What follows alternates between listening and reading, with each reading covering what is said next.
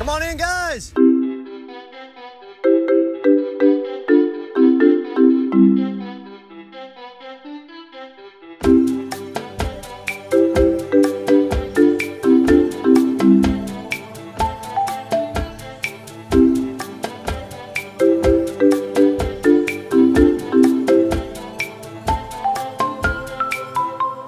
I'm sorry, I don't talk Lammer. I'm supposed to talk Lammer to you. You understand that better? Matt Hamage and Jared Sundin back for another episode of Talking Llama. Couple things to note off the top before we get into our seasons for this week. First, this will be our last week of 2 seasons per episode. So we'll have our number 8 and 7 seasons tonight, and then through the rest of the top 6, we'll just do 1 season per episode. Make sure we give the proper coverage and time on the best of the best as we get to the top. So just something to note schedule wise. And then with summer coming up, there might be a week or two where we get to miss a week, just with some vacation plans. Maybe won't be in a position to get everything published that we need to. So just something to keep in mind. We'll keep all those updated on the socials and each episode beforehand. Again, just one other thing to note. And then Jared, before we get into our number 8 season, some Survivor news. For all versions, US, Aussie, and South Africa, will go least to most important. US Survivor officially announced today, along with revealing their logo for the season, it is just Survivor 41, as was speculated up to this point. Now it's official. Not much news there to report other than that the reports were correct. It's now officially just Survivor 41. And we already gave our thoughts on that. So unless you have anything new in the last couple of weeks, didn't think so. Good news. The next season of Australian Survivor does not have a release date yet, but they did just release their first trailer promo for their upcoming season, Survivor Brains versus Brawn. Guess they don't need beauty, or there's also beautiful anyway. That is just implied. Just the 2 tribes, Brain versus Brawn, and it is an intense trailer. I loved it. It's up on our Instagram and Twitter pages if you want to take a look at that, but cannot wait for that. Filmed locally in the Australian outback, which is nothing new to longtime US fans. It's the first time that the Aussie version has filmed locally, as is Survivor South Africa, their first locally filmed season as well, The Wild Coast. Their first episode premiered when you listened to this a week ago. So episode 2 might be out by the time you're hearing this. A phenomenal first episode. Absolutely amazing. Partially just because it's new Survivor. First time in over a year that you can say that. So there's some of that excitement that you just can't help but have. But another dynamite cast, as we've come to expect from the South African production team. Just incredible stuff. They're not playing particularly well up and down, but it makes for some amazing moments. Jared, one of the funniest things I've ever seen in Survivor happen. Without giving away too much, they're trying to work the vote, and one of the guys is trying to switch it to a different target. I'm that guy, and the person who I want to vote out is standing right in front of me, and he's just literally pointing to that guy's head, to the third person in the group, just basically mouthing like, we're gonna vote him out, just pointing to him. It's incredible. I've never seen anything like that. That's the kind of people we deal with in South Africa. They play the game different. I love it. It's beautiful chaos. I've said it before. That's what it is. It's shaping up, even one episode in, to be just an amazing season. The Immunity Island twist didn't work great. They didn't explain it very well in the first episode, to the point where I actually got a couple details wrong in my recap. But that's all straightened out. I'll correct that in the next episode 2 recap. But that was more on an edit standpoint. I think it'll work out fine once you kind of get the feel for how that actually works. But all in all, a phenomenal premiere. Once again, if you have not watched any of the international versions and you want to, DM me on Twitter at Matt Hambidge. I'd be more than happy to get you hooked up with that. That'll be all for this week for that. So Jared, unless you got anything to add on the international stuff, our number 8 season. I think I might have to cave and after we record this, go start watching Survivor South Africa. You won't be, at least not yet. You won't be spoiled on the previous 2 seasons if you watch this one. But if you want, I would recommend watching in order. But I don't think it would hurt if you want to watch a live season just to start in it at this current season 8. Oh, you know me, I gotta watch it in order. Fair enough. Can't blame you there. All right, season 8, or our 8th ranked season 33, 2016's Millennials versus Gen X. Won, of course, by Adam Klein. My 10th ranked season, Jared's 8th ranked season. And of course, this features the late, great Sunday Berquist, who passed away, sadly, recently, which we talked about briefly on a recent episode. But just, you can't talk about this season now without talking about her and just what an awesome person she was. She kind of got shadowed in the edit a little bit. Didn't have big moments, although on the rewatch, she was a little more present than I remembered her being. Yeah, this is one of the seasons that I've only seen one time. This is actually the last season on our list that I've only seen one time. And I'm looking forward to going back and watching Millennials Gen X again, with her being one of the reasons, not just because she's from Minnesota, like we both are, but yep. Also because one of my friends, she was I think like a church leader for one of my friends, which I did not know until about 2 weeks ago. There you go. Anything to watch this season again isn't really no bad reason to go back to this one. I know we both, obviously both of our top 10s, very, very fun season. But like for this upcoming season, how it's just season 41, no theme. This is one of the examples where the theme, at least we'll see what you think, for me, didn't really work very well. And we talked about the theme before, just kind of being a mechanism to split the tribes up initially. And then, if it goes deeper into the season, great. If it doesn't, it's just kind of a way to get the game started. But there's some really awkward, forced moments, particularly from Probst on, what does it mean to be a Gen Xer, or what's the work ethic like for millennials, or the super dumb texting conversation at tribal council, which, let's just talk about that real quick. I think we're both millennials. Is that where we fall in? I think so. Do you know anybody who texts the letter U or the letter R instead of doing the full word? No. Exactly. That annoyed me then. It annoyed me now. The only people who I ever see do it are actually Gen Xers. Yeah, people older, I was just gonna say that, who think it's like the hip or the efficient way to do it. You look like an idiot when you do it. Probst identifying himself and his generation as well, he might even be a little older than Gen X, but whatever. But yeah, that one just kind of stuck in my craw a little bit, because no, I don't see anybody do that. But not that we need to send you don't have enough friends then, Matt. I guess not. I guess I need to expand my horizon so I can get the proper texting etiquette there. But I mean, overall, I think we'll get into more here, but this is just a super fun season. Yeah. When I don't even know how else to say it. No, I like the word that I keep referencing in my notes was just like gameplay. There's just so many people playing, and it was an unpredictable season as far as like who would go home episode to episode. And for me, I like that. I don't like, going into the merge and knowing the next 5 people to get voted out. I like when people are really trying hard to keep themselves around, working hard to position themselves for like a final tribal.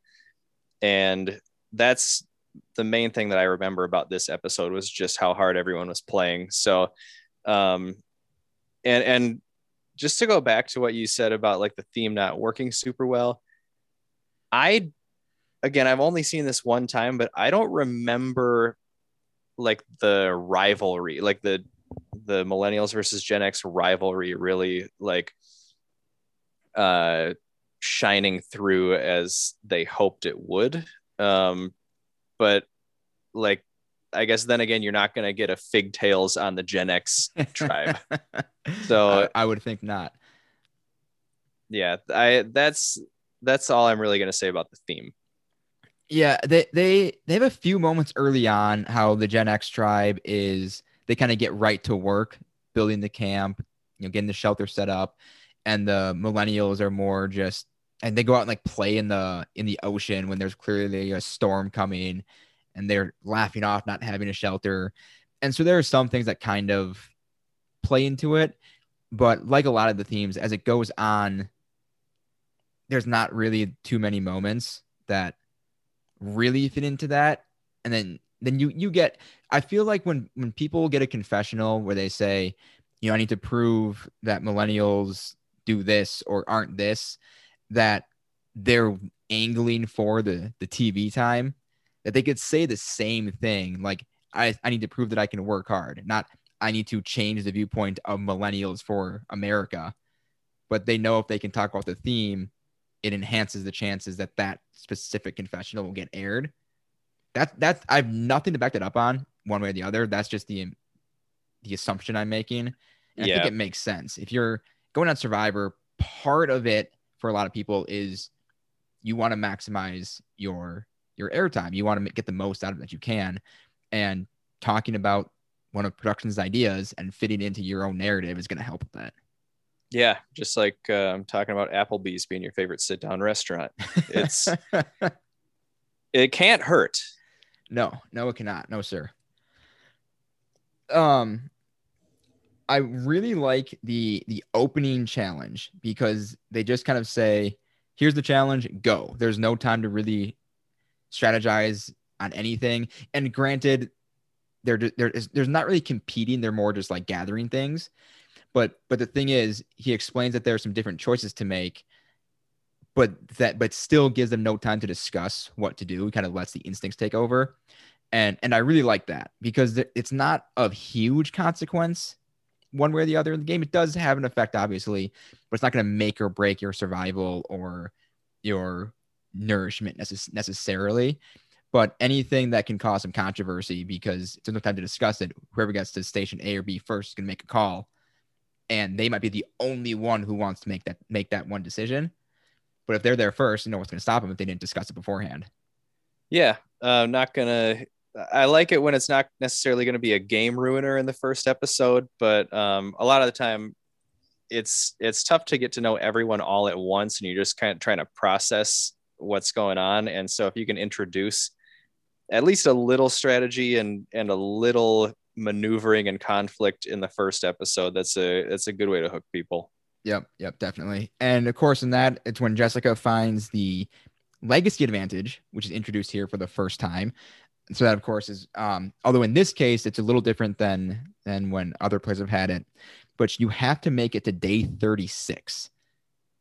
What do you think about that? Do you think that's a little too much? I know it's the legacy advantage. You do need to make it a while, but do you think they kind of went a little too big on this first go round?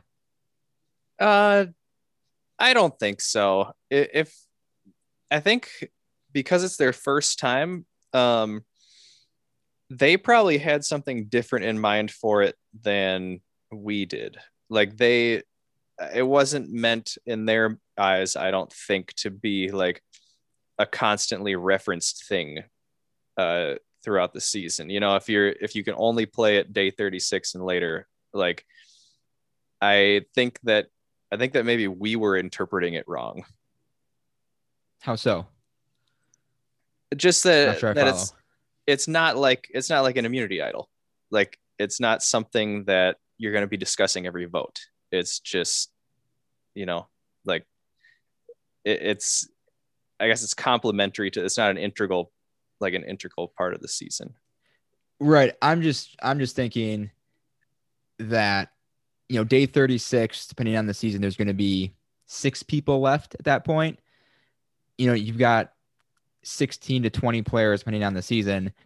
What are the chances? I mean, maybe they want it to get passed on or use it as a bargaining chip. What are the chances that the person who gets it is going to then have it at day 36?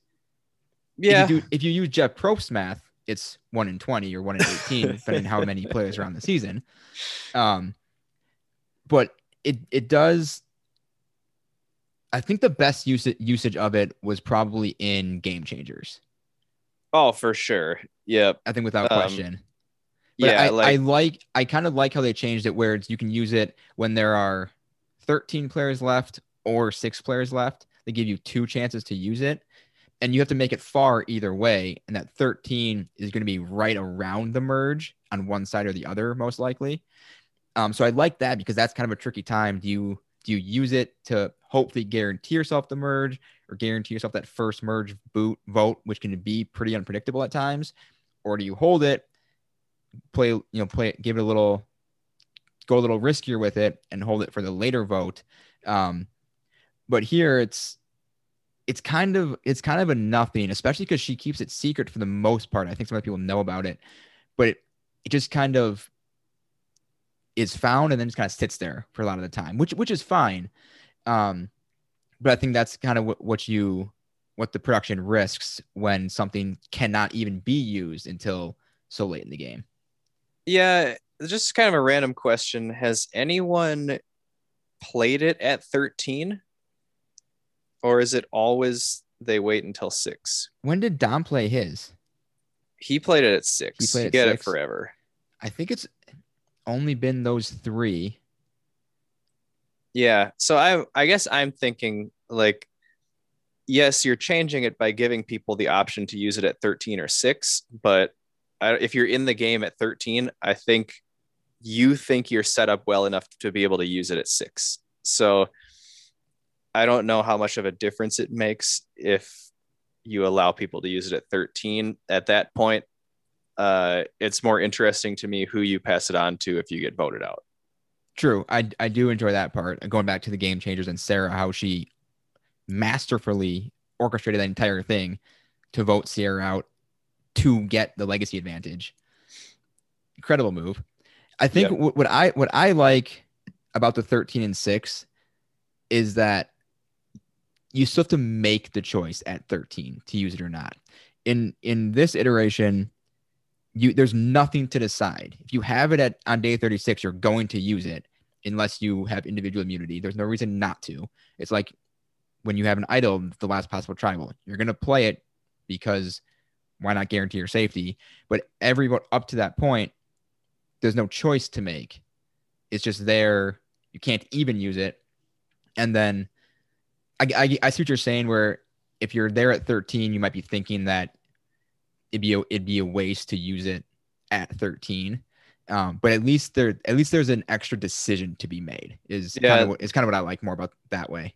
That's fair, and you can still at least work that story into the show by by having the option at 13. So I get it. Yeah. Because I feel like they want anything they introduce like this in episode 1 that's like supposed to be a major twist or kind of game changer, if you will. It's not very fun from a production side if it then just gets forgotten about. At least this way it can come up earlier, most likely. I mean, you never know how people are going to play it. They might lie about its powers or use it as, like I said before, a bargaining chip on alliances or this vote or that vote. But I don't know. I think it worked out fine. I personally prefer when there's the 2 chances to use it. But you're right. I do really like the thought process into who do you give it to afterwards. Yeah, I guess what I was trying to say is that, like, introducing it for the first time, they had it more in mind as like a lottery ticket type thing. And sure, we're so used to the idea of an immunity idol that we think any kind of advantage should pop up like throughout the season regularly. And like I think by doing a legacy advantage, they weren't necessarily going for the typical immunity idol thing. So yeah, lottery ticket versus regular idol is kind of where my brain went there. Okay, that's fair. Another thing from the beginning of the season, maybe even episode 1, is David's introduction. When he talks about how he's He's neurotic and he hates the outdoors. He's scared of like the wind, basically, he says. Goes through all of this stuff as he's sitting on the beach on Survivor. I love that. It just sets up him as an amazing narrator, and you're thinking, oh, if he stays, he's gonna have an incredible story, which he does. And he ends up being one of the best characters of the season and in recent memory for all of Survivor. But that's one of my favorite player self intros in a while for Survivor, for sure. He's a phenomenal narrator. One of my favorites. And I think it's not just that, like, yeah, it's funny to hear him talk about being scared of all these things, and it sets him up for the season as a character. But at the same time, he's talking about all of that. I mean, he comes in pretty hot as far as how he's playing the game too, which makes it even better. Oh yeah, you're talking about players playing hard. I mean, David took that to the extreme on the first couple of days. Oh yeah, how you love to see it too. Yeah, and if he gotten voted out early because of that, would have been a huge loss for the season. So thankfully, he was able to work his way at least out of the bottom position early on. Yep. And I guess I can't speculate too much, but not just huge for that season, but huge for at least one future season that he was able to stay on. Yeah, and I'm sure we'll talk about him later on about returning players, because he's the one who he's got at least one more appearance in him for me, yeah. I think. But then, of course, this is one of the seasons where they have to do an evacuation because of the weather. So at first, it starts out that both tribes are given a tarp, which, knowing how valuable tarps are, when you see production deciding to just gift each tribe a tarp, you know it's going to be bad. And it was. And so it's kind of, oh, good, we get a tarp. But oh shit, that means something terrible is coming if production's being this nice to us. They know something we don't know. Yeah. Then of course they do get evacuated, and I think they couldn't even really talk for the time that they were isolated, because they weren't really filming, or they couldn't film. So I think they basically had to sit instructed, at least, remains to be known how actually silent they were, but I think they weren't supposed to talk at all, aside from if they were talking to production for any reason. And they were just basically in like a concrete room and just had like a mat to sleep on. But it's kind of like, good, we're out of the rain, but it couldn't have been significantly more comfortable. Did they say how long that, like, in real time, they were confined to these rooms? It wasn't long in terms of just straight time. It was like a day or two. Okay. But if you're doing that when you can't talk to people who are like right next to you, it had to have felt like eternity. Yeah, man, that's like a whole other level to take this psychological game to.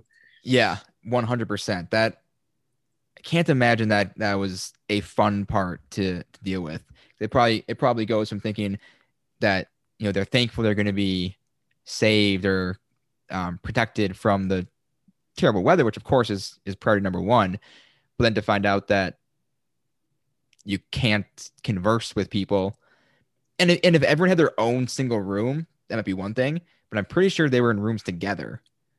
That'd be so hard. Yeah. Wow. I don't even know if I can imagine what that would be like. I'd honestly rather take some rain and be on the island, I think. Oh, for sure. Yeah, we'll take our chances with the tarp. But yeah, that would be, I just naturally have to be talking if it's quiet. Like I just enjoy talking to people. Uh-huh. So me in particular, I don't know how I would have reacted to that. It's like its own immunity challenge on its own. Yeah, I wonder what I'd have to imagine they had a little bit of leeway there, because you can't expect people to not talk. I'm sure they probably had a handler or someone monitoring and would get on them right away if they did talk. But maybe production like talked to them each day just so they got some sort of conversation. I don't know if I've heard too much specifically about that. Just that from player to player, they weren't supposed to communicate or talk about the game or anything. Hmm. Unless maybe I have it wrong, and they could talk about like non-game stuff. It's so hard to But monitor. yeah, you have to have How can someone you decide what's a game thing and what's not a game thing? I mean, even just talking to someone is part of the social game. forming a bond. Yeah. So yeah, I'm pretty sure I have to look up exactly what they had to go through. I'm pretty sure they weren't supposed to talk at all. So someone can call me on that if I'm wrong, but I'm pretty sure because I remember thinking the first time I read that there's like it was one of the post game or after episode interviews probably with Probst on it and what they had to go through and just thinking, oh man, that would suck in a completely different way than the hurricane or typhoon or whatever it was. Man, yeah, there's of all the seasons, I mean, there's some that I remember in particular for bad weather. I know Samoa was pretty brutal. Eric and his tree. Yep. And I think like this, honestly, I didn't even remember what it was like because I think David versus Goliath had an evacuation too. Mm-hmm. But yeah, in this season, I didn't even remember this because like the excitement of the gameplay and the cast just kind of carried it for me. Yeah. One of the better or at least more likable casts in recent history, if not the entire history of the show. The millennials especially, I thought.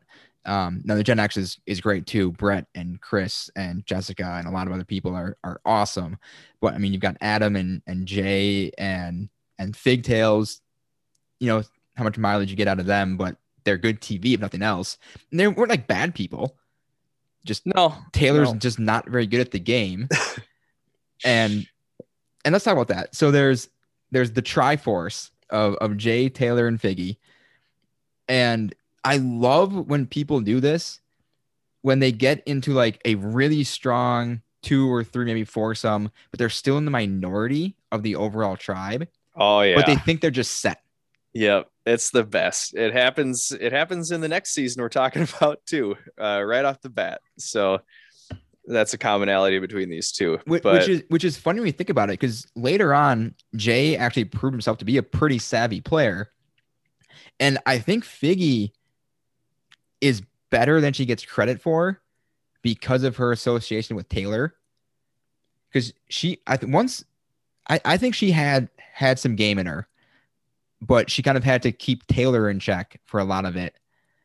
That mitigated what she was able to do on a larger scale.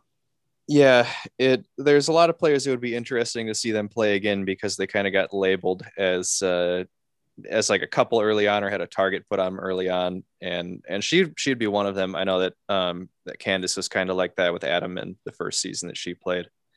We got to see her come back a couple times. Yep. Yeah. So I mean, I think Figgy would be good again. But yeah, I just love when people like, good, you made a strong bond. That's your threesome, but you still need the majority. You need to work on that. You can't just go off in the ocean with your 2 best friends and just hang out and leave everyone else alone on the beach. For them to clearly notice, oh, those 3 have isolated themselves. That's a minority. Good for them. Yep. Good luck the rest of the season. Doesn't matter how strong your 3 is if there's still 6 people against you. The math does not add up, but hey. No, sir, does not. 3 is better than 1. There you go. Except in placement. That's true.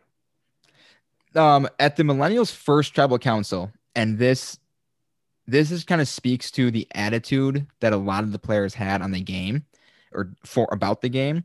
Adam and Zeke kind of share a look with each other, and you can tell they're just in total awe of where they are, even though one of them their dream is dead in an hour from that moment, but they're still so just taken aback and overpowered by the moment and the place. This game means so much to them.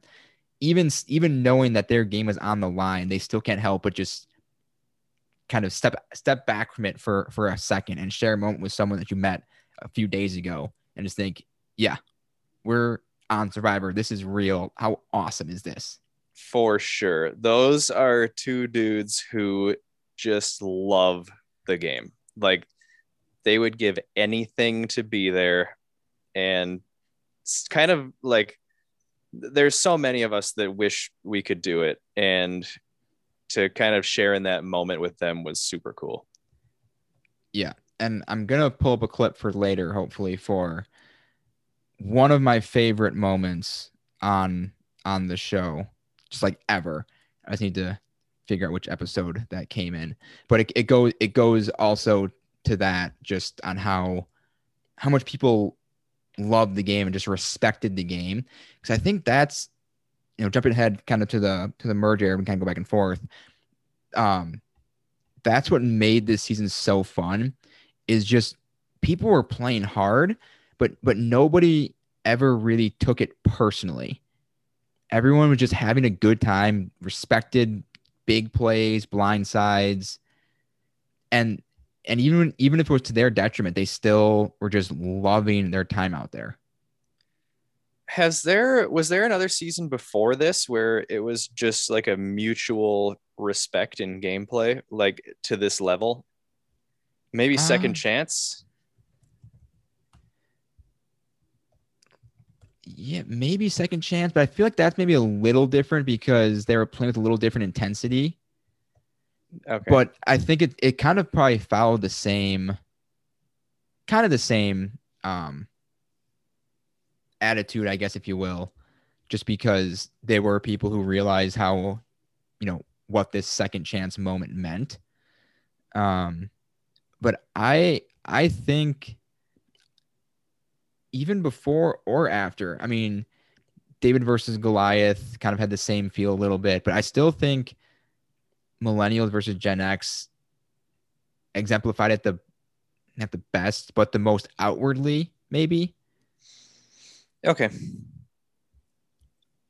And it's just so fun to see when players can have a lifelong, years long, whatever it is, dream just crushed and still just kind of laugh it off. True. Yeah, and if you make the trip to Fiji, you just don't want to you don't want it to be wasted, especially after a few days. But yeah, that's why I have so much respect for early, especially first boots, just in general, that still have a good attitude about it. Because like you said, you're putting your entire life on hold for 4, 5, 6 weeks, maybe. And then you're done in 3 days. And yeah, you get a pretty cool tropical vacation out of it, but that's not why you did it. But yeah, but you want to make sure that you're making it worth it, getting your money's worth, I guess, if you will. Don't get me wrong, dude. It sucks. Sucks to be the first boot. I can hear Reem in my head, but she's just like, she's one of those ones that you can tell like just hated leaving first, but made the most of it, and we all love her for it. Yep. Yeah. I mean, Reem is a great example. I mean, she had a little bit different of a situation, given that she wasn't officially out of the game, but still with with your back against the wall, like still, that. Yeah. Yeah. Okay. Just because I just found it, it's, and you can probably guess what it is. It's when Jay gets voted out. Do you remember how this plays out? I do not. I'm looking forward to hearing this. So David made a fake idol that Jay ended up finding. Oh, yeah. Yeah. It was like very obviously placed too, wasn't it? Yeah. Okay. We'll just let it play out here. I'm not hearing anything right now. You're not hearing it? Nope. Are you I'm sure. I'm sharing the audio. Let me try to reshare it. This is not a hidden immunity idol.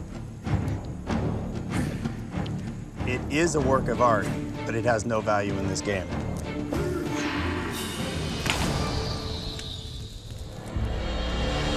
Oh my God, dude, you freaking got me, you bastard. Any vote cast for Jay will count.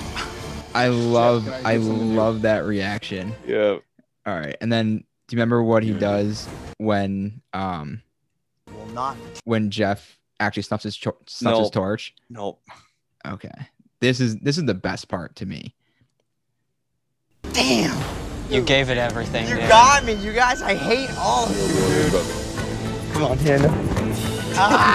To the very end, dude. To the very end. I had fun, though. Jay, You're all warriors. It was mad fun. You too, Jay. Man, have fun. you Thanks a lot. Thank Go ahead, Jeffrey. Snuff my torch. you. Jay, Travis spoke. You'll be Time missed. to go. Well done. See you, bud. Love you. It's $1 million lock combination. Oh, the legs. Oh, it's so good. Yep. I Man, mean- you gotta love that. That just perfectly exemplifies the attitude of the cast in this season. That he knew he was the target. He found this idol, or what he thought was an idol, and was ecstatic about it, and then just has it crushed in a second with the famous throw that fake idol in the fire, and he just laughs it off. And then Yeah. to still kind of playfully talk to Jeff as his torch is getting snuffed. I mean, not a lot of players would take it that way, and to see him do that. I mean, to watch that live was one of the coolest moments. I imagine I will grow a very healthy appreciation for Jay upon the rewatch. I don't know how you can't. That dude is one of the best. One of the best. All right. I've got another clip for the next season, but we'll save that. Another, you can probably guess who it comes from, but another great moment. Yep. All right. Hannah. Let's talk a little Hannah here. Man, there's so many. How are we gonna get to all these? This is maybe my only it's my only Hannah moment. But it's equal parts cringe and equal parts hilarious. After they vote out Mari early on, I think first, actually, if I have that remembered right. Zeke and Adam are on the beach, and Hannah wants to talk to Zeke about like why she flipped. And Zeke is just saying, I don't want to talk to you right now. I'll talk to you tomorrow. I don't want to talk to you right now, but Hannah won't let it go. And it gets to the point where Zeke literally says, I just need to breathe first. And Hannah goes, okay, but before you breathe. And Adam and Zeke just cannot get her to understand that, yes, Zeke will talk to you later, but not in this exact moment. And she just cannot let it go. It's incredible. Man, it's great energy from Hannah, though. She means well. She just wants to explain, but yeah, and we've all been Zeke too, where you're just like, nope, not right now. But yeah, one of those it's like very human, real life moment taking place on TV in a exotic location. Yeah, I mean that's just production gold. They had just scream and sounds and excitement when they saw that happening because they knew they had an incredible moment. This is also, if I remembered right, the first instance of the steal a reward advantage that Adam ultimately gets. What do you think of that? One, I guess, and how it played out here, and when he ended up giving it to Jay, but just in general, with this as a game mechanism. I feel like it could turn into the idol clues from Blood versus Water, where it's something you don't want to touch. It's like, give me as far away from this as possible. I don't want to steal anything from anyone. And, but I mean, if played, it certainly makes for an interesting scenario. I think this was the absolute worst season for this to be a part of. because everyone got along so well for the most part that I think Adam would have been able to handle it in a good way. Where, I think, because I think what you need to do is one, if you're in a bad position, steal it from one of your rivals and take other people on the reward. And, what are you going to do? Worsen your already bad position. Or you can steal it from somebody, but you have to then take that person on the reward because they won, and they're going to be the one who's the most pissed off if they miss out. Now, unless it's two people who are really butting heads, but like if you win, or just tell someone like in your alliance, like if you and I are on the season and I've got it, I'll just say, Jared, if you win, I'm going to steal it. Then I'll just take you with me and we'll figure out who to take with us. Yeah, that's true. There are ways around it, but that's not fun for TV. No, but if you're playing to win, it's probably the best thing to do. Yeah. Which I guess is maybe a flaw in the design of the advantage to begin with. I think they were probably hoping that people would be driven by the family visit, or just if someone hadn't eaten in a long time, that they would let that overtake logic. Because there's definitely a situation where it would play out horribly for the person playing it, which would mean it would play out perfectly for us at home watching. So I don't mind it, because worst case scenario, you see people go on a reward who would have gone on a reward anyway. And there's really no risk from an entertainment standpoint with including this, because worst case scenario doesn't get played at all, and it's nothing different from any other season. Best case scenario, you get some awesome drama. Fair. Yep. I wouldn't mind seeing that come back once in a while. But yeah, let's try to keep it moving here a little bit. You get the moment on the reward where Brett comes out to Zeke. He says, "You're not the only gay guy on the island." It's just a really, really sweet moment. You see Brett, have a confessional talking about kind of how he felt he had to hold it in through a lot of his life. I don't think he was planning to tell anybody, or wasn't planning as a moment, but just kind of came out. That was just a really, really nice human moment. And with how competitive and cutthroat the game can be, it's always fun and nice to see these true human moments sneak in here and there.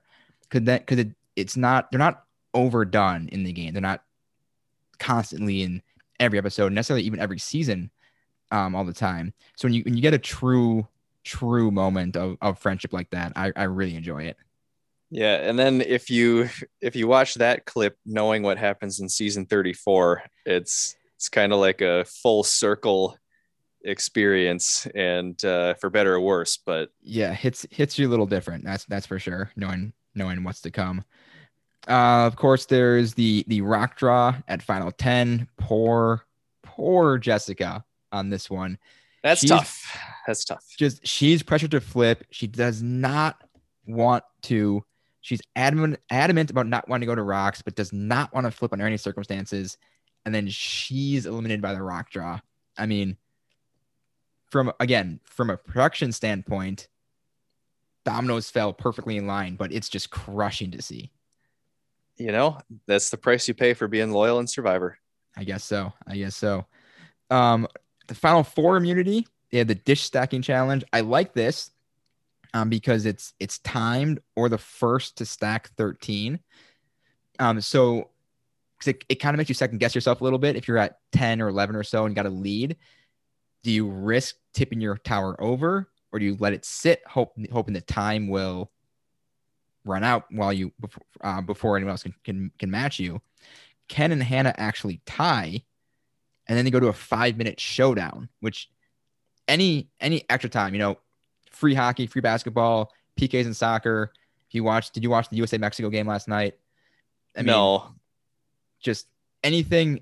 I mean, they had tons of stoppage time and extra time. It was incredible. Anything if I heard a showdown was happening, I would have been in, though. It basically was a showdown. That's I'm just now getting into soccer, and I've been loving it. And this was an incredible game. But we don't need to get into that now. We have time to talk soccer. But watch the highlights, nothing else. It was a great game. But anything that adds a little extra bit of pressure, always all for it. And then, I mean, one thing I've noticed we do is we talk about the season a lot, then we don't always focus on the winners so much, or we'll kind of add them in as an afterthought. Not that it's a bad thing. It's something I've been noticing, but Adam, man, he was in a precarious position early in the season. He could have bungled his way out of the game a lot Definitely. sooner. That's a good point. Because I actually have my own separate list of like winner power rankings where I go through and I kind of evaluate how the eventual winner of the season played in comparison to winners of other seasons. And Adam is the definition of what I would classify as a grinder, where you just like, it's not pretty. You may not always be on the top, but you get through it. And when it comes to Final Tribal, you pull it out. There you go. And I think what that kind of goes to show is that it's not necessarily, or when I say the season isn't necessarily dependent on the winner. Some definitely are. Our sixth ranked season next week for sure is, for me. Be interested to hear that, the winners at war talk, because that one's massively influenced by the winner. But, a season like this, I would have been disappointed if Ken or Hannah had won, although Hannah had a phenomenal, I thought, Final Tribal. I thought she explained herself really well, and I never thought she was going to win, but I'm still shocked she got 0 votes. Final Tribal is one of the things I wanted to talk about too. And I remember Adam just being a very good player in general, and I remember really liking Hannah a lot. And like going back through my notes before we started this episode, I reminded myself of what a great appearance Hannah had there. And it's something that didn't really stick with me the first time. And what sticks with me from this tribal council is that I think Adam actually did a really good job too. So I don't want to take anything away from him, obviously, because he won too. But I'm always conflicted about the idea of bringing a personal tragedy into your final tribal speech. And it's hard to avoid talking about it if it's super important to you, like it was to him. And it's hard to avoid talking about it if there's someone like Jay out there who you can bond with. And I can see how it would be on his mind the whole season, and it would just be so hard to keep it in. To me, I would always wonder if it was my gameplay or that put people over the top. But I think with a clean sweep, he probably can rest assured that it was his gameplay. Yeah, and that's always an interesting topic to discuss, because the other big one you probably think of is Jeremy in Second Chance, and haven't gotten to that season yet, of course. But the overall discussion is pretty similar. And what I think sets these two apart is that it kind of came up naturally in their speech and in how the questions were posed. It's like Jeremy's, without spoiling too much of that discussion, the question I think was posed as, what was your second chance journey about? So it tied perfectly in, because he's always been about family. That's his thing. So that made a lot of sense. And I can't remember how it came up here exactly. I didn't write that down specifically, but it wasn't just like he said, hey, by the way, this is happening with my mom and my family right now. Like it flowed naturally and came about in a way that wasn't forced, or at least didn't feel forced. And so if you can do that, then I think no matter what, I have no problem with it, because your goal there is to gain votes to win the game. And if your view of the jury is that tugging at their heartstrings, pulling the emotions will get you votes, use every tool at your disposal to get those votes. But you have to handle it in the right way, where if Adam just out of nowhere, like I had said, just says, my mom's got cancer, I don't know how much time she has left, this means a lot to her and me and our family, but it just kind of split or stuck somewhere, just spliced somewhere in there, then it could turn some people off, because then it's like, oh, you're trying to gain the sympathy vote.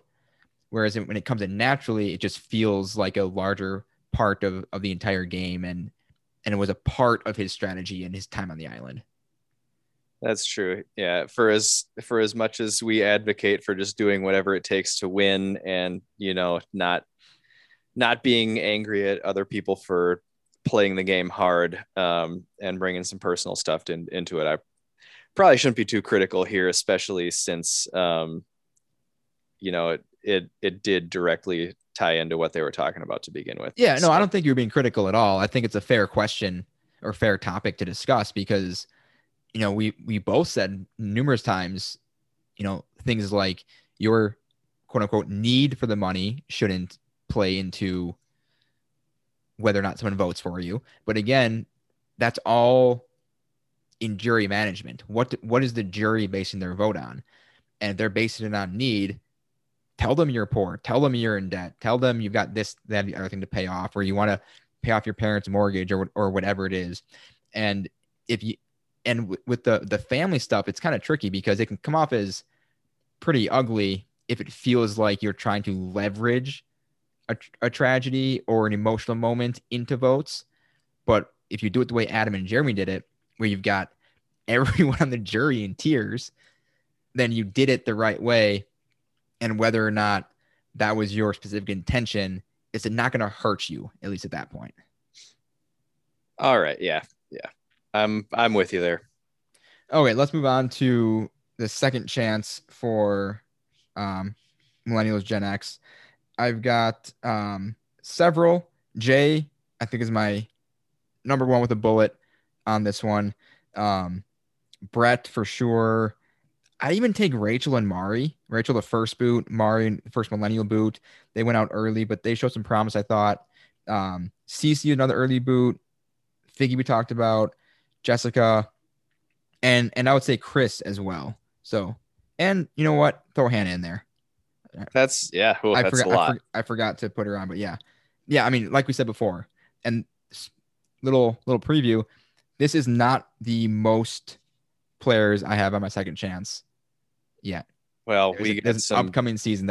It's basically the entire cast. We got some heavy hitters coming up. Yeah. And I know exactly what season you're talking about too. So, yep. I would say Hannah and Jay are 1 and 2 for me in no particular order. And then I don't know. There's a lot. Yeah. Figgy, maybe.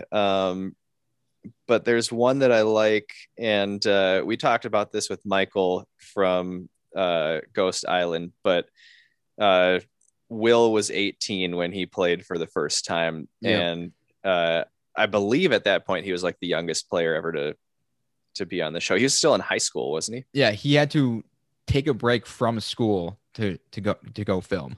Yeah, so that could be one of those like character arc stories if you give him a few years off.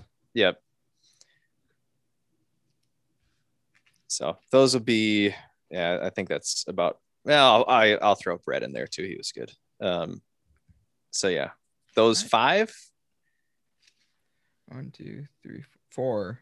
You said you were kind of iffy on Figgy, but I said maybe Figgy. Yeah. Figgy, yeah. Then others to return. Adam, he was on Winners at War. We've talked about that at length. A legend season. I still stick to that. And then Michaela, Zeke, and David.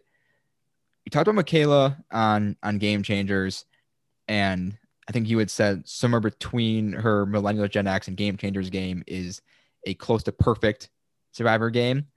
And if nothing else, she's going to give you 1 or 2 just gold moments. So bring her back just for that, because she does have some serious game, but she's rough around the edges in some parts. But bring her back because she's going to give you a couple fantastic moments. Zeke and David, I could go either way on them. I think they probably are who they are as players at this point, but they're both so entertaining. They're both fantastic narrators, and those are usually some of the best players to bring back. I couldn't complain with either of them coming back. Yeah, Michaela is like one of my favorites. And I think also we know what she is at this point, but I don't want to forget one of her quotes from this season while we're still on it. So the quote was, "You can either keep your bathing suit on and lose, or you can get your bathing suit ripped off and win." So I was like, they're going to see some tatas today. Yes. Yes. That's great. And that epitomizes her, I think, just in her competitive spirit. Yeah. Need more Michaelas on the show.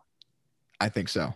All right. That will close out Millennials Gen X. Moving on to our seventh season 26, 2013's Caramoan, won by Cochran, as he forced Jeff Probst to call him on his first season. Second edition of Fans versus Favorites, my 12th ranked season, Jared's 6th ranked season. And if you want to talk about, at least in my opinion, an inconsistent season, look no further than Caramoan, because wild. The early episodes, basically the entire pre-merge, but especially early on, some of the most uncomfortable moments and just worst moments for a lot of reasons the show is seen, and then finishes on a really, really strong final stretch.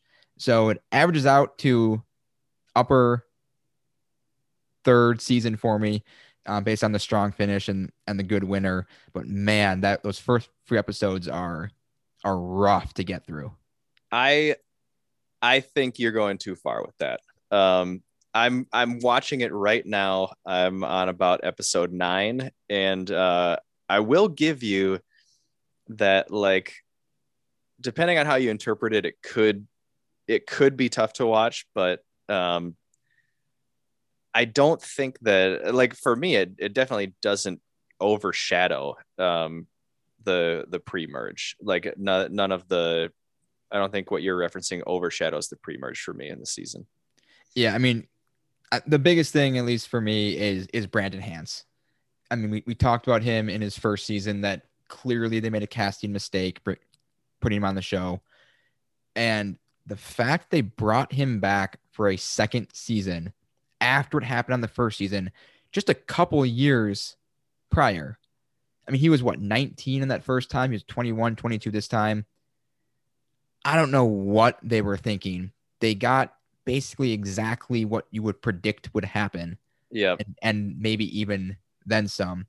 I mean, yeah, that's the big mistake, is just bringing him back in the first place. And for me, because yeah, you can put a lot of that on Brandon, but there was clearly something going on mentally, I think you have to say. Like, I could be wrong. Nothing I've seen has been officially revealed as a diagnosis or anything like that.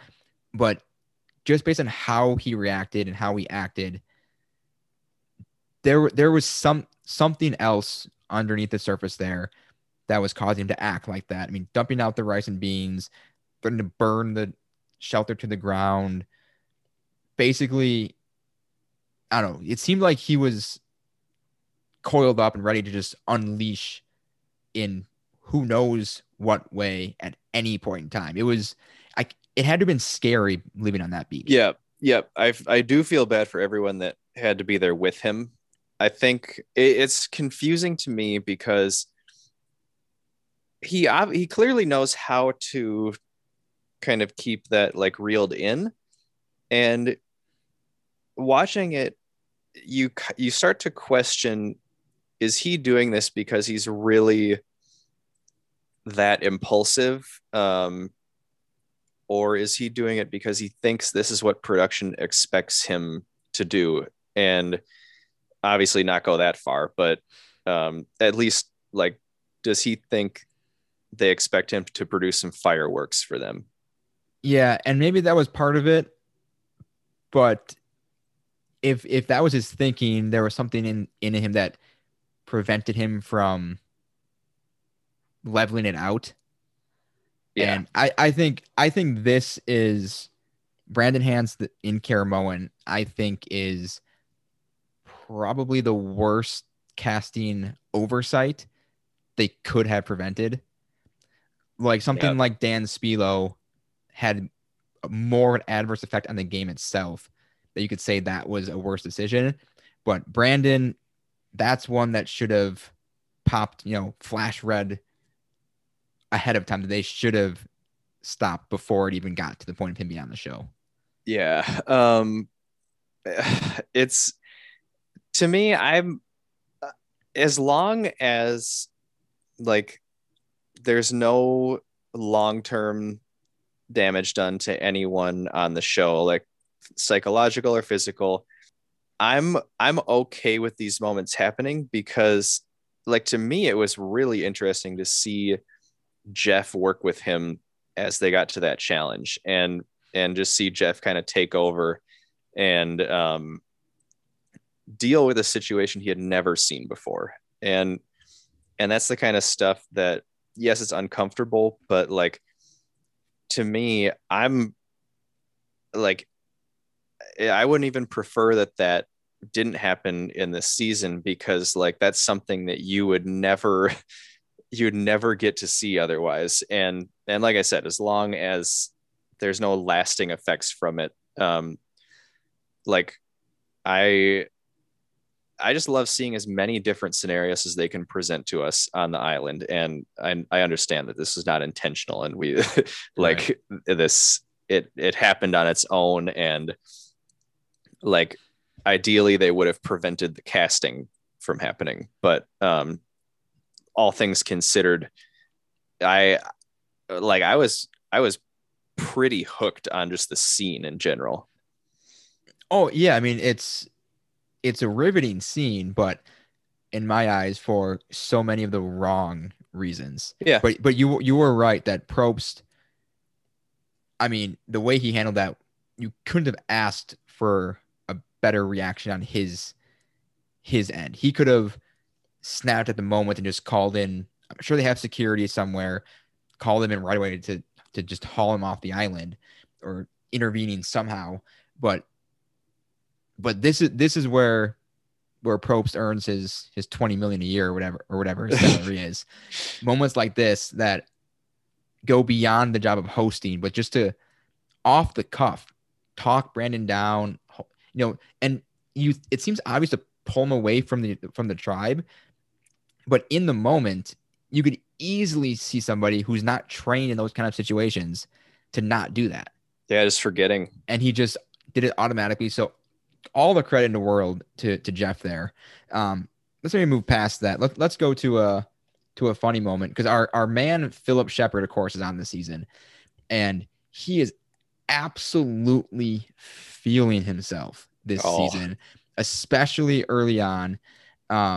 This clip, it doesn't have anything to do with the game, but just with him just as a person. I work out. For my age to do what I do, it's phenomenal. When I go to the gym now and I play full court ball, I'm playing with men half my age. And I got a little thing, I get a little rebound, sprint to the corner with it, do a little double dribble, try to go for it, one step back, all air, baby. Playing with guys twice my height, but they don't know what I'm gonna do out there, and they can't believe I'm doing it. Hey man, you're playing pro NBA ball. Not, it's just that you're not used to the Larry Birds, the Magic Johnson kind of moves. I'm old school. That was legendary. Oh my God. Twice my height.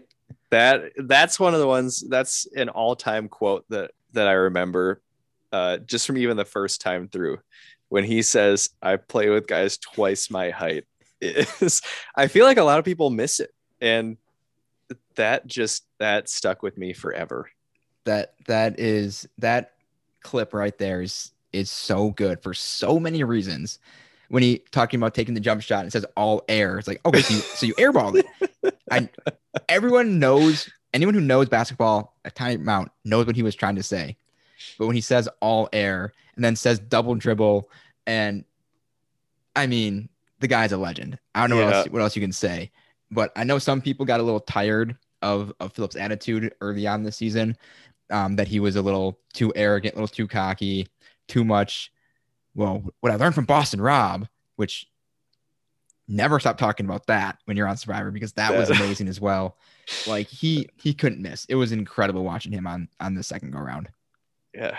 I think he also has one later in the season. He says something like, when you go to bed at night, pretend you're Boston Rob. That's what I do.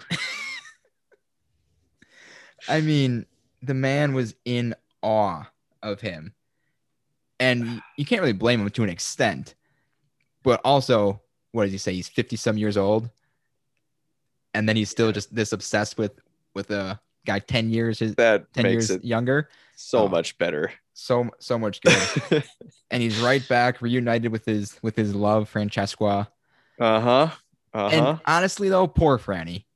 That it's really, really tough to watch for how you feel for her, but it's really, really enjoyable to watch just because it's hilarious. And I think the first time I saw it, obviously it's like, oh well, they sent her home first on the first time she played, so yeah, you're just kind of looking for any reason to send someone home first the second time. And she probably got stuck in a tough spot. But watching this again, I saw why she got voted out first both times, and it's because she just refuses to go with what people want to do. And I mean, you feel bad, but honestly, like, I didn't realize everything she could have done differently to just stay for one show. Yeah, I mean, part of that though is, some people, they're just going to be who they are. And, yes, and I know some people take more pride in staying true to themselves and you criticize or applaud that as much as you want, but I think for some people, it's hard to envision acting like somebody else for 39 days when it's hard enough to just be yourself. But I see what you're saying though. But it is hard for people, I'm sure, just to turn it off or change something that's core about them. At some point in the game though, you are going to have to adapt no matter who you are. Yeah. And it just is that very early on, she seems to have a hard time doing it. In less than the second one, she just couldn't let herself give in to Philip. That's true, which I would respect. It's like, it's either me or him. I'm going huge here. And yeah, that she maybe would have rather been voted out first over kowtowing to Philip's will and letting him have that over her. Yeah. Yep.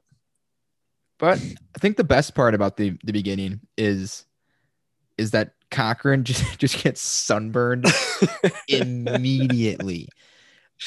Like literally within it seems like within the first 5 minutes on the beach. And I'm a very light-skinned person. I know that struggle. Me too. I don't think I've ever been that fully burned that quickly. Maybe in spots here or there. Although, maybe the sun's just that much hotter there. It happens quicker. But my goodness, was that fast and hilarious. And he just laughs it off. Yeah, that was great. I was gonna say, how much pain he's in though, and he actually says it too. He's like, yeah, I laugh it off, but I'm actually in excruciating pain right now. Cochran, another great narrator, and like David and like Zeke, they're all writers. I don't think that's a coincidence. The guys who write for a living, that's true, are that good at weaving a story. But yeah, Cochran. I mean, this is his season. Well, that's part of the character arc too. I mean, in season 23, when he was first on, I think he said that he had translucent skin, and now season 26, it really we see the long play where he gets that instant sunburn. It's like, oh yeah, that's right. Yeah, I mean, the Cochran he kind of dominated the season, and in a really enjoyable way. I think he played a great game. What do you think of his status, if you will, as a challenge beast this season? Well, I take issue with it. It seems like more mocking or tongue in cheek to me. But yeah, If it's serious, then I have a very big problem with it. Yes, because the food eating challenge, impressive, but really anyone can win that. And then the hold on to the rope challenge, I think that because that's when he has an advantage on. I think that advantage is way too strong. He did use it exactly how he was supposed to. I'll give him that. He made the right call on when to use it, but yep. But when you're on the end there and you have extra support, a little knot, ball knot, whatever, against the bottom of your hand, and people are holding with nothing behind you, that just becomes more and more an advantage the longer it goes on. Yep. I mean, credit to him. He still could have lost. There were some strong people there, but he used that as final tribal. So I don't think it was completely in jest on the challenge part, unless the expectations for him were just so ground level low that even winning in those circumstances is just that impressive. Then he could play to it. More power to him for recognizing that. But but I don't think he really is a challenge beast if they're talking about it in serious. I've always took it as they were being serious about it, but I guess I could just be interpreting it wrong. It could go either way. I think it's more joking, but yeah, good for him for winning a couple. Let's go with that. That it's in jest and in good fun and just out of love and respect for the person and the character that he is. Let's see here. I've got a couple other things. One of the big plays, or maybe the signature play, is Malcolm's double idol play. He's got immunity and he pulls out an idol for Reynolds and an idol for Eddie. Now it's a big moment, but do you think he played it correctly? Nope. Not at all. That's what I said. Now, I wonder if we have the same reasoning. Why do you say he played it incorrectly? Well, my personal policy is never play an idol for someone other than yourself. But I'm curious to hear what you think, because you phrasing the question that way makes me think we feel differently on this. Well, because there's a couple that's my main reason. That if you've got your idols, you have immunity, you're safe for 2 more votes. Yep. And if Eddie or Reynolds goes to the jury, they're giving you their vote. Guaranteed, without question, you have their vote, unless you really mess up somehow later on. And so going off of your philosophy, which is a good one, I wouldn't go as far as say never play somebody else. I think it's hard to play Survivor with any sort of absolutes. Yep. For the most part, at least. It would have you would have to know it would benefit you to a point way later in the game to play an idol for someone else. Yep. Or if this was the last chance to play an idol, then that's an obvious one. Yeah. And play it for your allies. But yeah, there's that. But then he also played them before the votes were read. I forgot about that. So it did work out that they still voted out Philip, but everyone else could have turned on a different player, and then it could have kept Philip in the game. Yeah. I mean, but if he waits to play those idols, he knows Eddie or Reynolds or both are getting the votes. He can negate all of them. Yeah. They might guess, maybe one has an idol, so we'll split it on these 2. One will go home. So he's played on both to be safe. All those votes don't count. Only their 3 votes matter. They get who they want. Well, yeah. So you're saying if you don't play it before the votes are cast, it guarantees you the person that you want to go home. Yes. So I see that where you're coming from, but I think he also did it because he wanted to form as big of a crack in that alliance as he could, and to watch them scramble in the middle of a tribal council, I think maybe mentally he thought would do more damage than it ended up doing. See, I think I like what you're saying there. I think because the fact that it was Philip made it less effective, because I don't feel like at the end of the day, many people or all that upset to see Philip That's go. true. That's true. That was probably a pretty easy concession for them to make, taking all things into consideration. But I do see what you're saying, and people have done that before. I think it was in Worlds Apart where Mike does it, and then the person he wanted to go stays, but then he said, "Oh, but I think Dan still got 2 votes," something like that, so that it does show kind of where people sit in that alliance. But in this case, because of who they were targeting, they couldn't really put that into full effect. But yeah, it is interesting to see in that case, you make them scramble, make a last minute decision, and you see who's kind of calling the shots and who is ultimately on the bottom couple spots in the alliance. But yeah, I think ultimately he should have kept them for himself. He could have made it. Well, I don't want to say he could have made it so much further, but he definitely could have bought himself some time to work on some other alliances. Yeah, or at the very least, save himself for a couple more votes, and get himself, because the further you get into the game, when you're messing up people's plans, it's going to mess up a lot of stuff potentially. And if there's a group of 5 that you're going against, maybe only 3 of them are super close, and the other 2 are just saying, "Well, I'm ahead of Malcolm, so I'll be with them." But if you get down to it, then they might flip at 6 or 7 against those people they view it maybe the top of the alliance. So I think he could have gone quite a bit further if he didn't get sucked in by the big move. Although I'm sure Sierra was watching it and loved to see it happen. Yeah. I thought I thought you might reference a different move, because the Corinne blindside was, I think, maybe equally important in the grand scheme of the game. Okay. Where there's like this new alliance forming with, the 3 amigos and Corinne, Eric, and Michael. And yeah, they thought they were in charge, Malcolm and Corinne in particular. And then Don is the one that blows up the whole thing by Corinne trusting her, I think is what it was, or Malcolm. One of them trusted her. I think it was Corinne, and Don's like, "Wait a second, do we really want to blow up this strong alliance right now?" And yeah, she goes back and they work out a plan to get her out of the game, since they can tell she's flipping, and she is truly shocked by it. Like, she can't even say anything on her way out. Her mind is just numb at that point.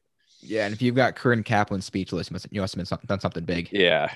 So that's one of my favorite plays maybe ever, just because earlier in the episode she says, "Yeah, I kind of want to blindside someone. I've never been part of a blindside." And of course.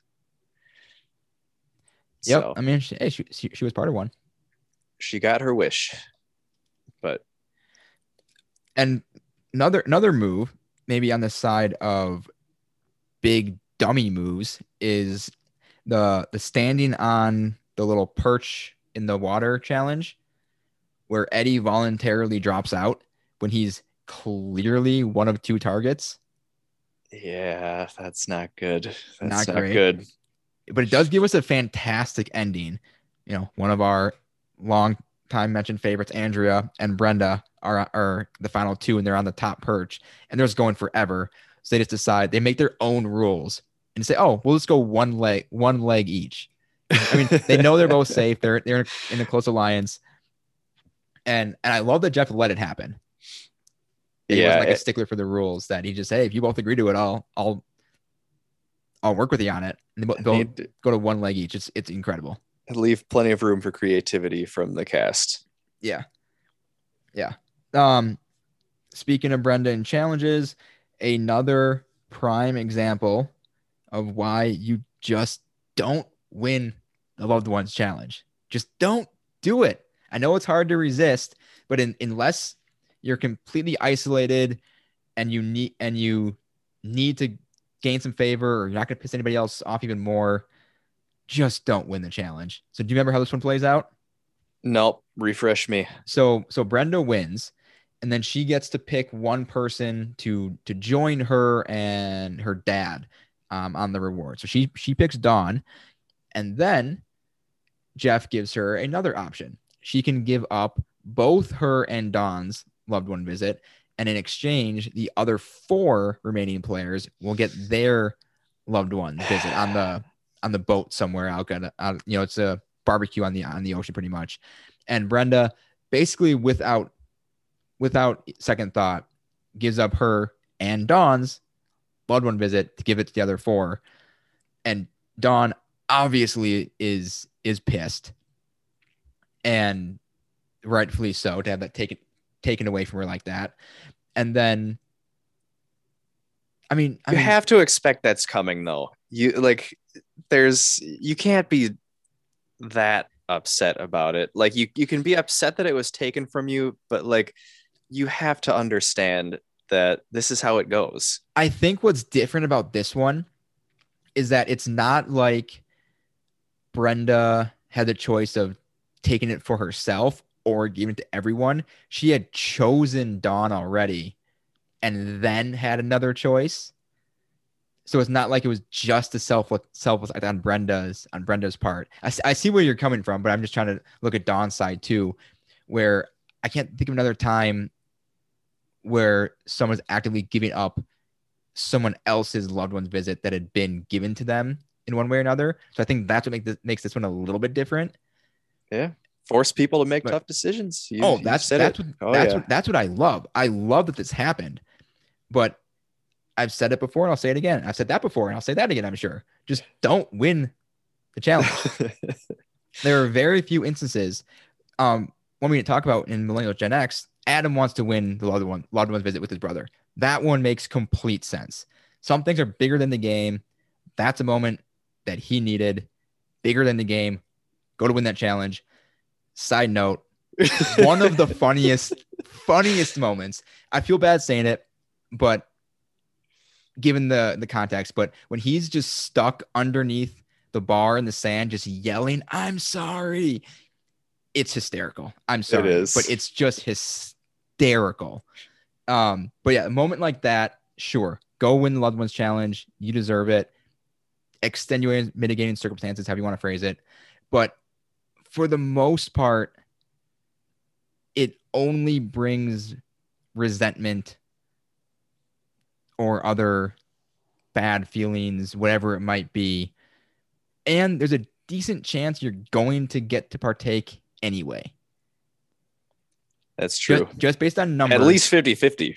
Just based on sheer numbers. It's never at a final 9 or 10 because they're not going to pay to fly out 9 loved ones. They can do it when there's fewer people. You're always going to get to choose 1, probably 2 people to come along with you. And whether you're in an alliance with that person who wins or not, there's reasons on both sides to pick anyone pretty much.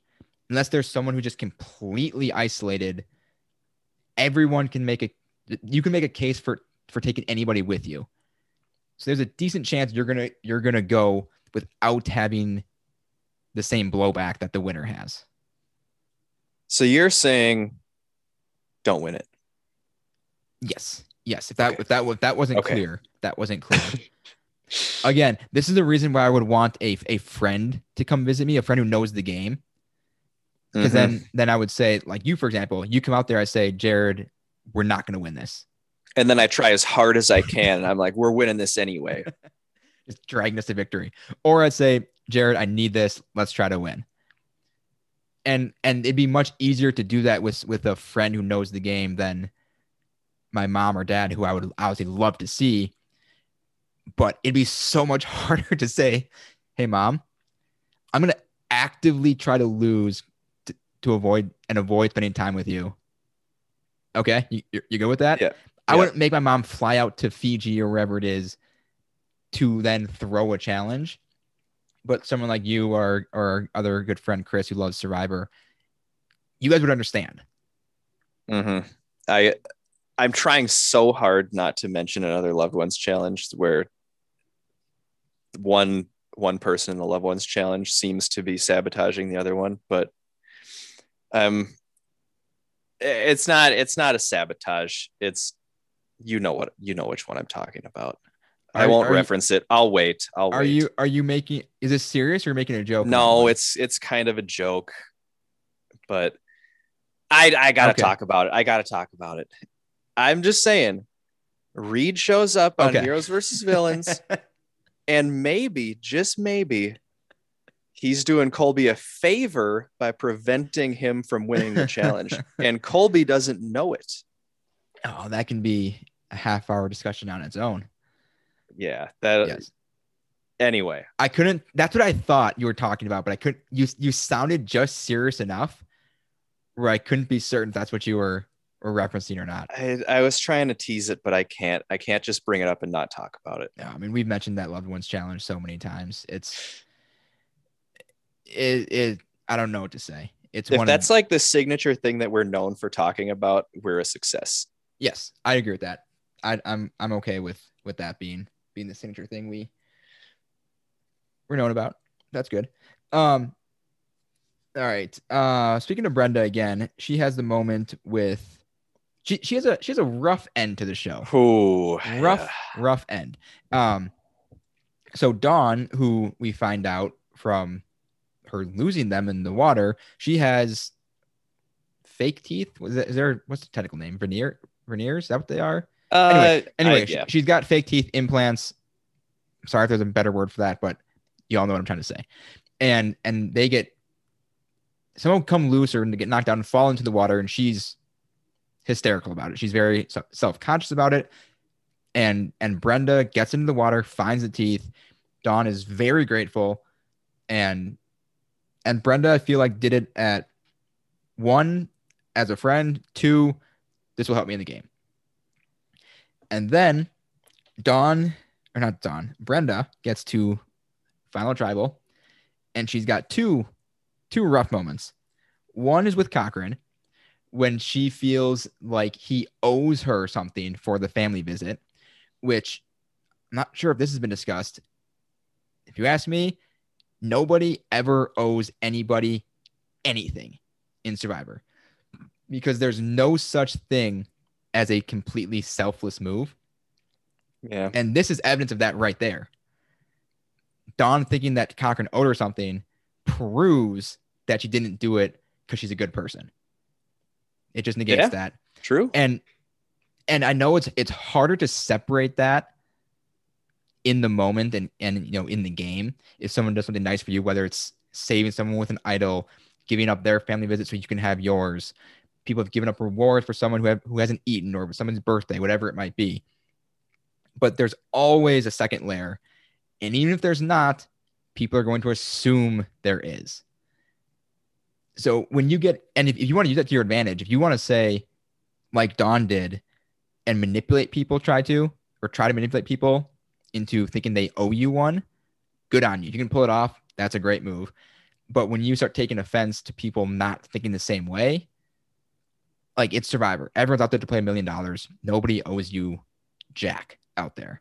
So that part, not necessarily a bad moment, just you got to understand the game a little bit better. The next moment, a very, very low moment, I think, in the show's history. And I had actually really liked Brenda up until this point. I still like her overall, but this definitely dropped the needle a little bit. And before you say it, I think, and you said she went and got her teeth out of the water for, number one, because she was a friend, and number two, for a move in the game. I think it was like 90-10 or 95-5 that it was as a friend. And I'll just say that before you go into what you're going to say. I would have agreed with that if she didn't do what she did at Final Tribal. Okay, we might have two different interpretations of this then. Where so Dawn was thinking of quitting, at least in the moment, in the heat of the moment. She was saying she was considering quitting if she didn't get her teeth back. And we can talk about how she answered that question terribly in the Final Tribal. She should have said, in the moment I was considering quitting, but you helping me talk me off the edge. Boom. That's all you had to say. But Brenda, who knows Dawn is so self-conscious about the teeth, is just berating her to take them out, show that like, I want them to see how I saw you that day. Just take them out and show us. And Dawn clearly is uncomfortable doing it. And Brenda just does not let it go. And whether it's to Dawn's credit or not, however you want to view it, she does take her teeth out. But just a super uncomfortable situation to watch play out. I wasn't a fan the first time, not a fan the second time. Yeah. The irony of the whole thing is that no one watching that really cares that Dawn has fake teeth. So it's all in Dawn's head, and like that doesn't make it any better that Brenda made her do it. But it's not like as embarrassing a thing as I think Dawn believes it to be. But like most aesthetic things are like that, but people are self-conscious over their size of their nose or an overbite or underbite, or they have a little bit of acne, whatever it is. People will always feel self-conscious, and it's kind of mean just to force them. No, I agree. To put that foot on full display. Yep. I agree with that. I think it's so hard, and obviously you shouldn't take it as far as Brenda did here, but with Brenda convincing Dawn to stay in the game, helping her out, digging her teeth out of the water, which that's something I'd like to think I would have tried to do it, but like, man, that is a personal favor to do for someone. And if I remember this right, Dawn kind of did Brenda dirty and didn't really try to bring her with her to the end.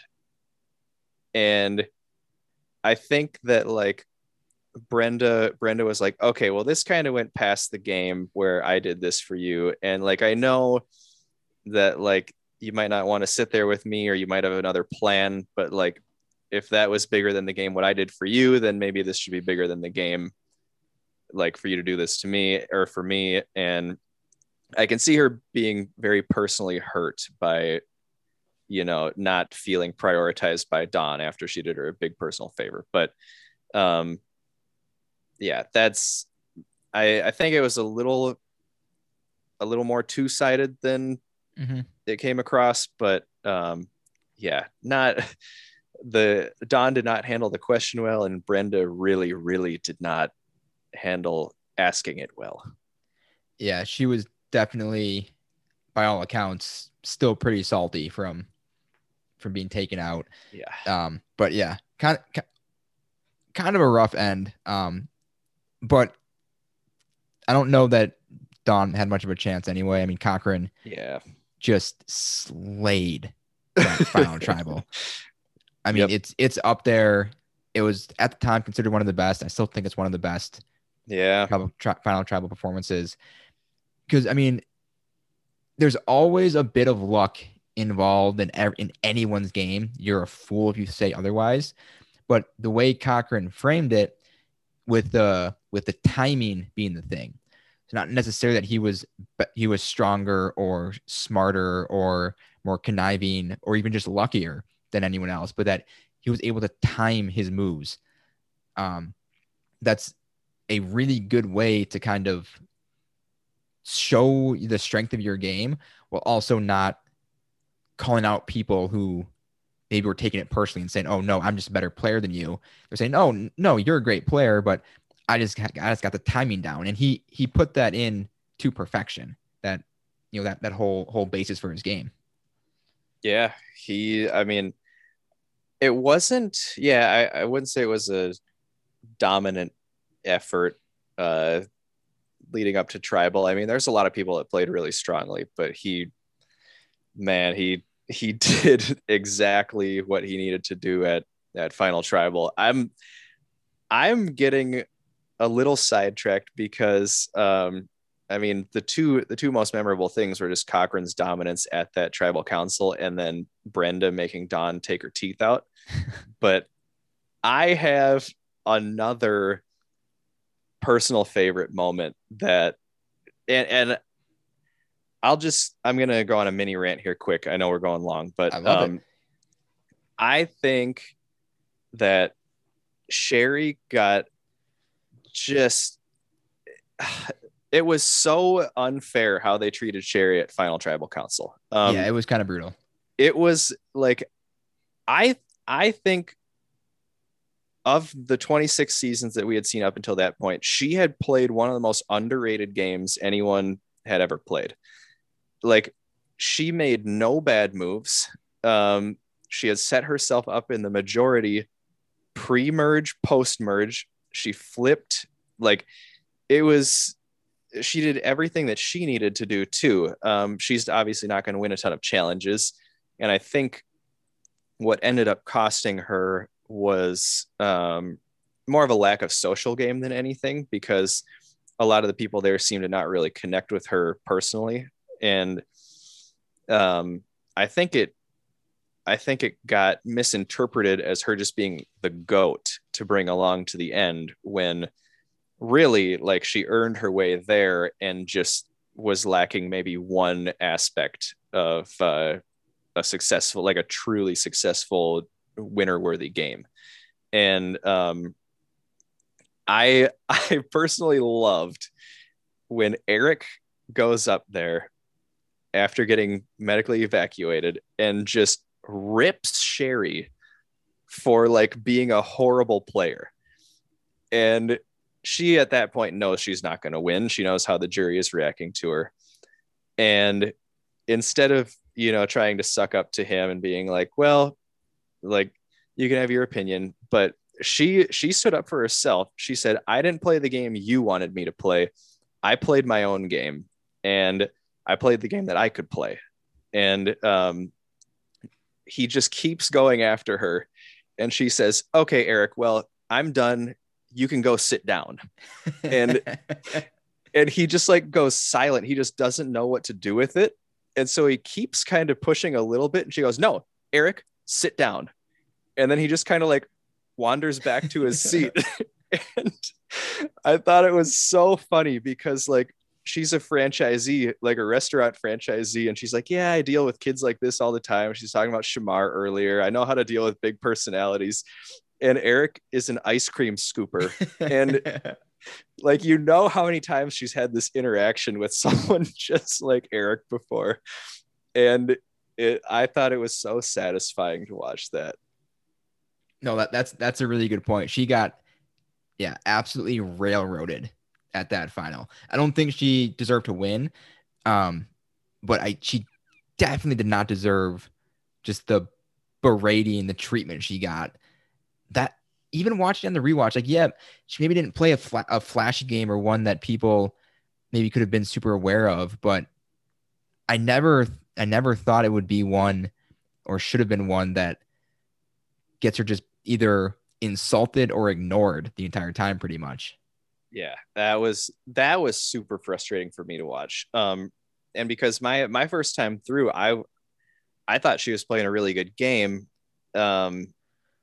And the most surprising part of it was just how everyone reacted to it. Like I was like, what did I miss here? And it was obviously going and watching it a second time. You're just bracing yourself for it. She's like, man, this is bad. Yeah.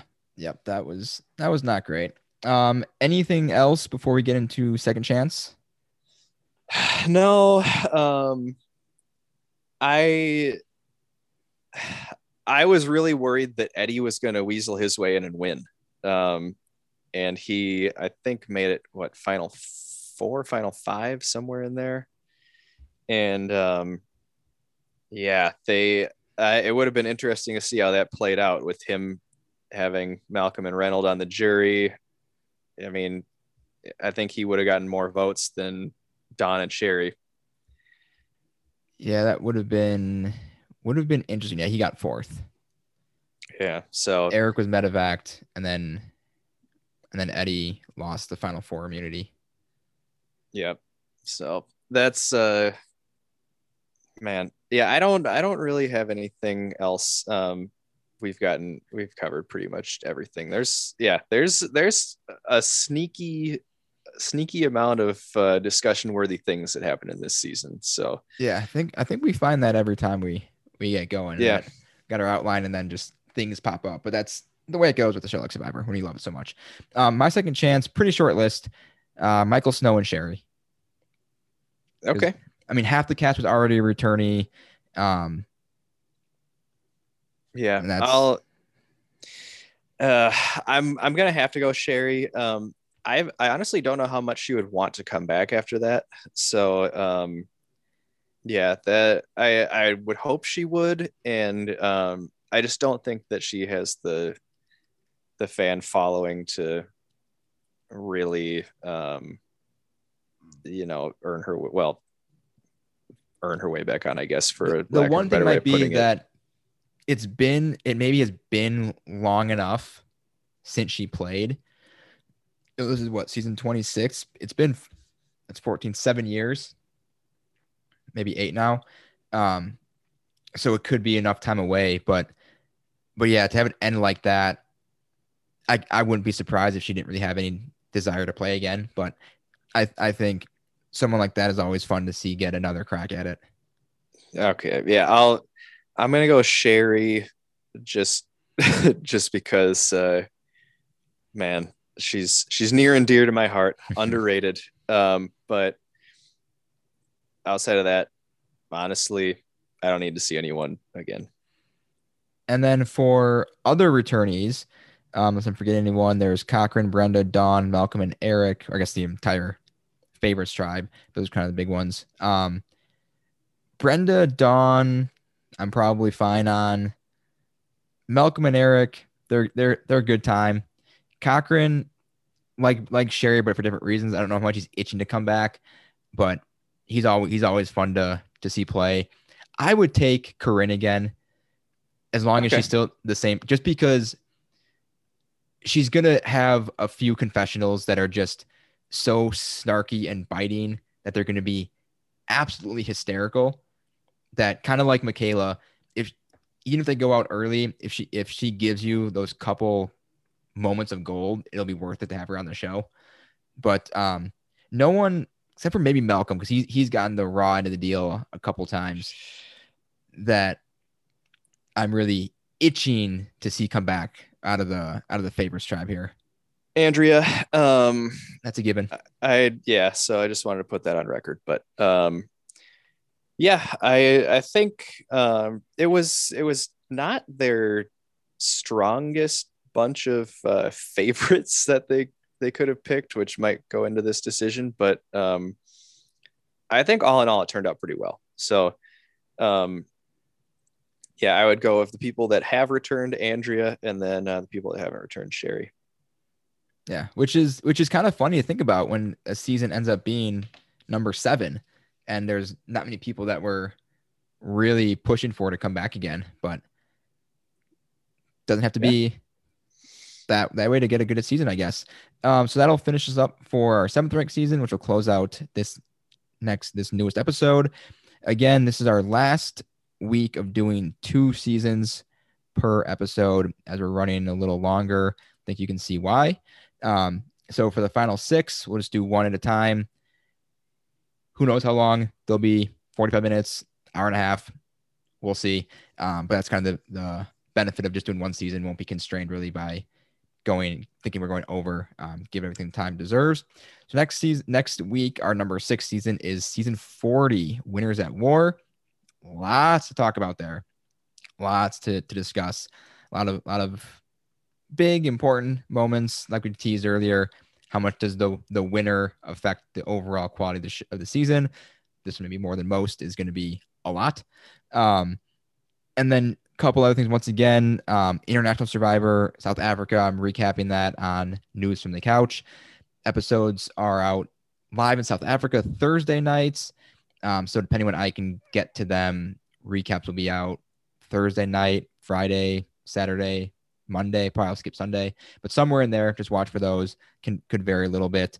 And then if Jared does end up watching it, we may touch on that a little more in depth in the podcast here. But if he doesn't, I'll still probably touch on it spoiler free for the most part, at least if not all the way through, as the season goes along, because it is a really, really fun series. And then once again, we may have a couple weeks coming up here where we're off, just some scheduling things. Next week we'll be on. The week after might be one that we're off. But again, we'll make sure to keep you updated on that. And it might actually turn out really well with the assumed airing schedule for US Survivor. We may end up finishing our planned episodes with the season rankings, Second Chance Casting, and the Brant Steele with that cast right before the new season airs. So that timing should be really good. But again, we'll update you on the podcast and on the socials. So just keep in touch there. But again, we'll see you all next week with Winners at War. For Jared Sundin, this is Matt Hambidge. We'll see you next time for another Scoop of the Crispy.